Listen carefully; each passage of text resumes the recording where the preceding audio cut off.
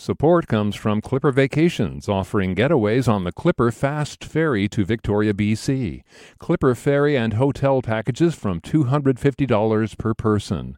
Enjoy historic charm, afternoon tea, and more. Terms and conditions apply. Details and booking at clippervacations.com. This is Soundside. I'm Libby Denkman. In 2020, Saya Pham was on a road trip with her mother through Vancouver Island. And along that journey, she recorded this audio piece about her mother's passage across the ocean from Vietnam. Mama, can you tell me the story of your escape from Vietnam? It was shortly after the war. It was 1980. And my parents, who are your grandparents, decided that they would go ahead and let me go first without them. You were 8 years old. And we were in a small dark room. Ba, your mother was sewing gold in your shirt seams. Oh, your father was in shadows pushing freedom up by its shoulders. To give me a future is to take that risk and put me on that boat. So when the communists started building concentration camps out of sandcastles, you ran to ship, afloat in Saigon ashes, sang Vut Bien Si songs in tropical storm, tossed boat and identity into same belly. Mama, how could you still love water after swallowing an ocean of trauma? I think when I was first on the boat and in the storm, the cold water at night flooding through the boat was terrifying. But there was a moment during the boat trip that I was able to come up to the surface, and there I could see dolphins swimming. They say dolphins are lucky. So when currents pulled you far from home, refugee camp in Malaysia, you learned to swim between fault lines of seawater and soul, became courageous girl gazing at the horizon. The sea is beautiful in that when I was at camp, I would look out to the sea and knew that I wouldn't be stuck here forever. And it was hope because I knew that on the other side of the sea was where my parents were, and that one day I would be able to see them again. Even when alone, sea cradled your hurt, you holding on to sea glass, your laughter brushed ashore, swimming into sunset. You knew only this. Love survives. Just as the sea has storms and huge waves, but if we're able to harness that energy and ride like the wave riders, the surf riders, we can come safely to shore and enjoy that ride. So here, floating on salted waters, above shadows, in the places where freedom sails, I find my mother. Here, where sea meets shore, trauma and resilience converge. For Radioactive, this is Sarah Pham. That story originally aired about 3 years ago on KUOW's Radioactive. Radioactive Youth Media is a program here at KUOW that gives young people the skills and resources to do public radio journalism. For nearly 20 years, the program has seen countless young people come through its doors and tell rich narratives about their friends, parents, and daily life. And listeners occasionally want to know what happened to those Radioactive alumni. So we're catching up with some of these young creators in a segment we call Radioactive Rewind. And since that segment first aired that you just heard 3 years ago, Saya Pham has become Seattle's Youth Poet Laureate. And she's looking at what's next as she graduates from college. And Saya is here with me now. Hey there, thanks for being here. Thank you. It's amazing to be here. Folks listening will notice that you used the name Sarah when you signed off of that story. 3 years later, you're going by Saya. Why the switch? It was a lot of things. For me, Saya was the name that I grew up with. It was the name that my mom gave me, and Sarah was the name that gave me a shield going through the educational system because I didn't go to very diversified schools, and Sarah always made me feel like I fit in. But as I started writing more and delving deeper into who I was, I felt that the name Sarah no longer fit me, and I wanted to grow into a new name and a new shell that spoke more intimately to who I was. As soon as I started going by Say, it allowed me to say, this is who I am, this is how you pronounce my name. And it was really empowering for me. So folks got a chance to hear your beautiful spoken word poetry and interview with your mom that was woven together there. Can you describe the piece? How did you mix field recordings, interview, and poetry? I didn't intend to do this particular mixture from the start. I think I was imagining just a typical back and forth interview. But because of the way that the story unfolded, I felt that there was no other way for me to articulate how I was feeling and how I felt about the story other than to do poetry. And so I think that's how the narrative side of it unfolded for me. I just started writing and it just came out a little bit more lyrically, and I didn't know how to express it in any way but poetry. So I just continued down that road, and I really liked how it sounded. And then the other part of it with the field recording was my mom and I were on a road trip at the time, and we were just in a camper van and exploring the back roads. And one day we came on this beach, and the waves were going, and it was beautiful. And the story that my mom was telling was about Vietnam, which had a lot to do with water. And of course, the waves reminded me of her story.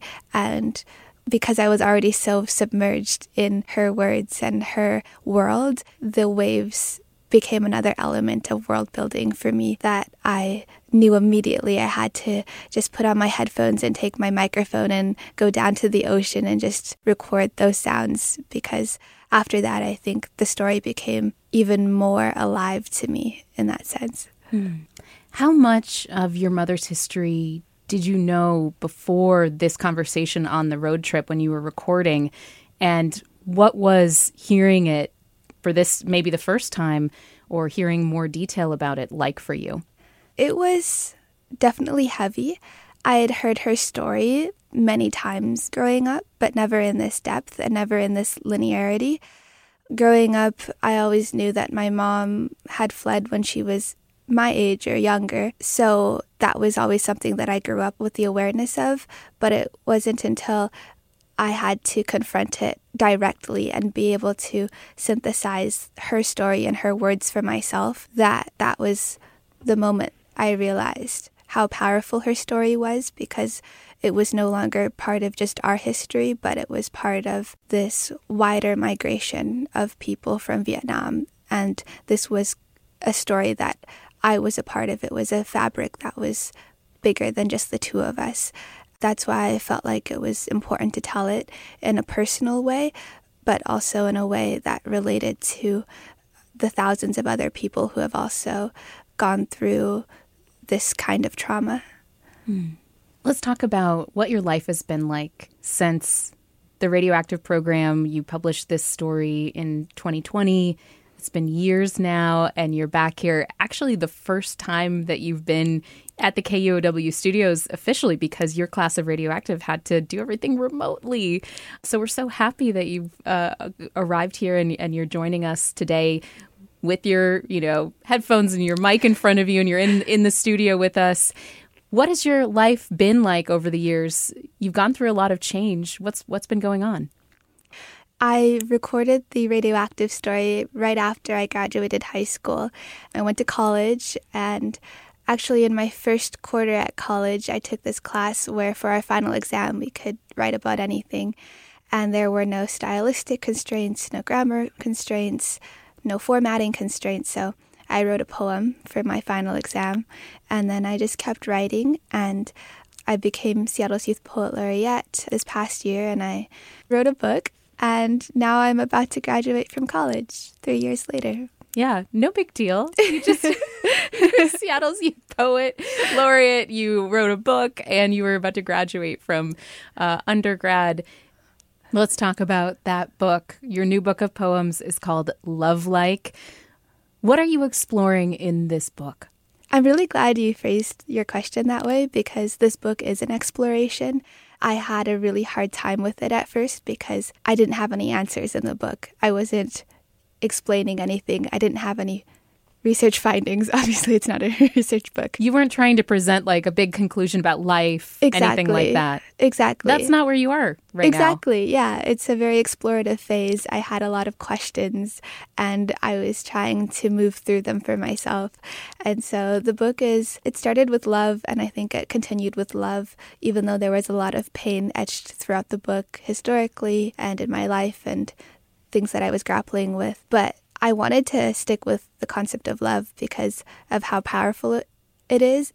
It was so present from the very beginnings of my family history with my mom's resilience and how everything she did was through love, to today, where everything that I do and the way I try to show up in the world is with love. And the reason why love was so important for me to uncover is because of how grand and non-specific it is, especially how often we use it in modern language without thoughtfulness or necessarily the full understanding of what it is. And so by diving into it a little bit more, I was able to define for myself, what is love? How do I want to be loved? How do I want to show love? And as cheesy as it is, I was able to learn a little bit more about what love meant to me. So what's next for you, Saya? You're graduating from college this spring. What does the future hold for you? That is a really good question, and it's one I've been waking up to every single day. I have no idea. I used to think that I had everything figured out. I thought I'd go to high school, and then I'd go to college, and then I'd go to law school, and then I'd work for like 50 years, and then I'd die, But I have been thinking a little bit more about how I want to incorporate art into my life, and so things have been shifting a little bit for me. I think law school is still in the cards. It's just a matter of when. Because I decided to graduate a little bit earlier than I intended to, it's made me feel a little bit more lost. I'm kind of throwing myself into the deep end. In high school and even college and just in the educational system, we have bright lines drawn for us and clear expectations. And it was a luxury I took for granted. And those bright lines start to sort of blur, right? Exactly. And then they disappear and there are no more lines. You can really... It's so open-ended, and that can be tough. Exactly. And then it's really up to me to decide my own future and what I want to do with the history I've been given. It's really nerve-wracking, but it's also something I'm excited about. And you have a selection from your book, Love Like, that you have brought to read for us. What are you going to present? I have a poem from my book. It's called Love Descends. Love descends like a promise, composed over generations, sung over sanctuaries of our cries. A cacophony of cradled breaths bloomed by the ocean side. For all you must do for love to descend is hold on to your history, because you should know. This is how we moved through the years, our hearts merged to minutes. As love's descendants, we chartered sailed breath and tugged blessings. Loitered lullabies as artifice of anchors to ground us to ourselves. Made brief a lifeline, drifting free of faults. And you should know, nothing, save for everything, can hurt me, 'cause I'm descended from my mother and my mother's mother, women who have endured and waited worse. And here's the harbor. A knife balanced precariously over the kitchen sink, like a metaphor, waiting to skin open the surface of our stories, like fruit, slicing forgiveness for freedom, until you see that I am my mother's daughter. We are a lineage of daughters surviving someone who loves us, belong to a legacy of love forged through centuries' tides, wound up by ocean's graces. 'Cause we're scrapped daughters, we're made of fissured love, we're made whole. That was Seattle Youth Poet Laureate and Radioactive alumni Saya Pham. She's reading from her book Love Like on Tuesday, June 13th at Third Place Books, Seward Park. Thanks for listening to Soundside. By the way, this show is only possible because listeners support us. If you are able to give right now, check out the show notes for a link to donate. And don't forget, you can listen live on KUOW 94.9 FM Seattle at noon and 8 p.m. Monday through Thursday, or anytime online at KUOW.org.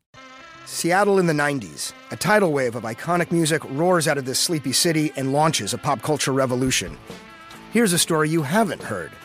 Let the Kids Dance is a new podcast about the rise and fall of Seattle's teen dance ordinance, the law that made it illegal for young people to go to concerts. A story of moral panic, grassroots activism, and an unstoppable music community that fought for its freedom. Listen to Let the Kids Dance from KUOW and the NPR network.